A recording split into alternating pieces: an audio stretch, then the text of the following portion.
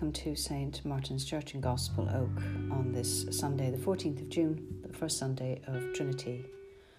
Our readings today are from Exodus 19, verses 2 to 8, Romans 5, verses 1 to 8, and the Gospel according to St. Matthew chapter 9, verses 35 to chapter 10, verses 8.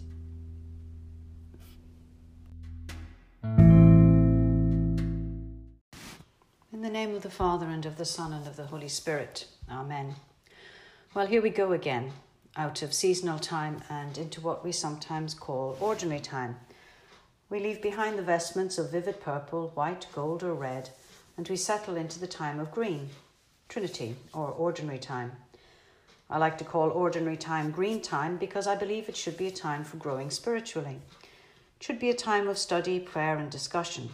It should be a time for spiritual taking stock, planting, pruning, tending the garden of the soul. It should be a time to think about how we can communicate this amazing story of the life, death, and resurrection of Jesus.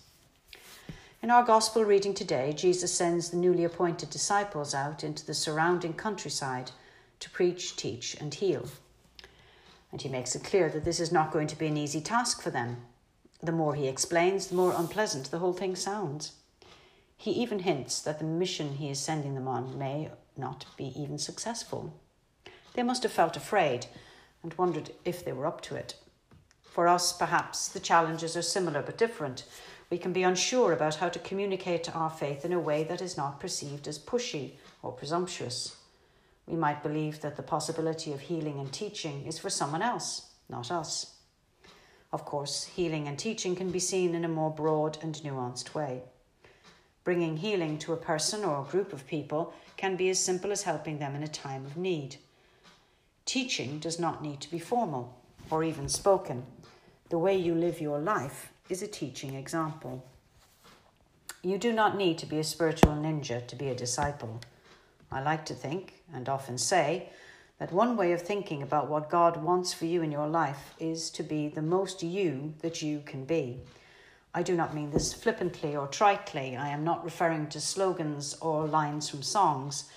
I do not mean you are worth it, or that you are to be the best, or even search for the hero inside yourself, although all of these things are laudable in some way. No, I am saying that each and every one of us is totally unique. And when God sees you, he sees that you are, as the psalmist says, fearfully and wonderfully made. Because he made you. God loves you. You are most precious in his sight. And when God sees you, he sees possibility. He sees all the possibilities of the good things that you can do, the good that you can be. We are now in green time, and it is time to nourish ourselves, to attend to the garden of the soul. Many good people have walked this path of discipleship before us, and during green time, I invite you to walk a little while with the saints and spiritual leaders who have gone before us. We have much that we could learn from them.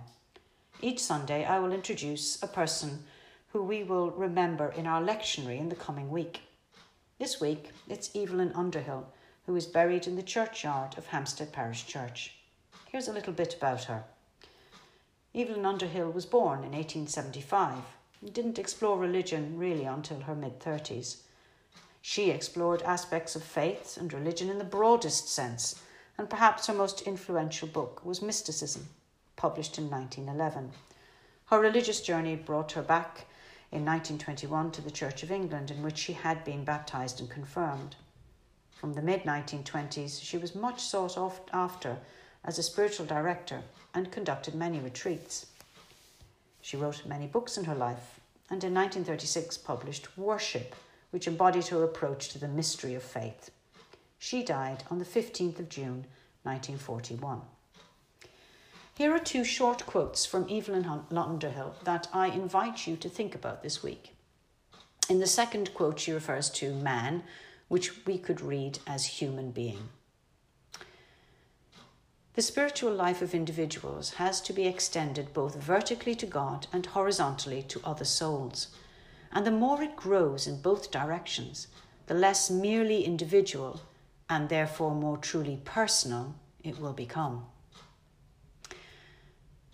The spiritual life is not a special career. involving abstraction from the world of things. It is a part of every man's life, and until he has realized it, he is not a complete human being, has not entered into possession of all his powers. In the name of the Father, and of the Son, and of the Holy Spirit. Amen.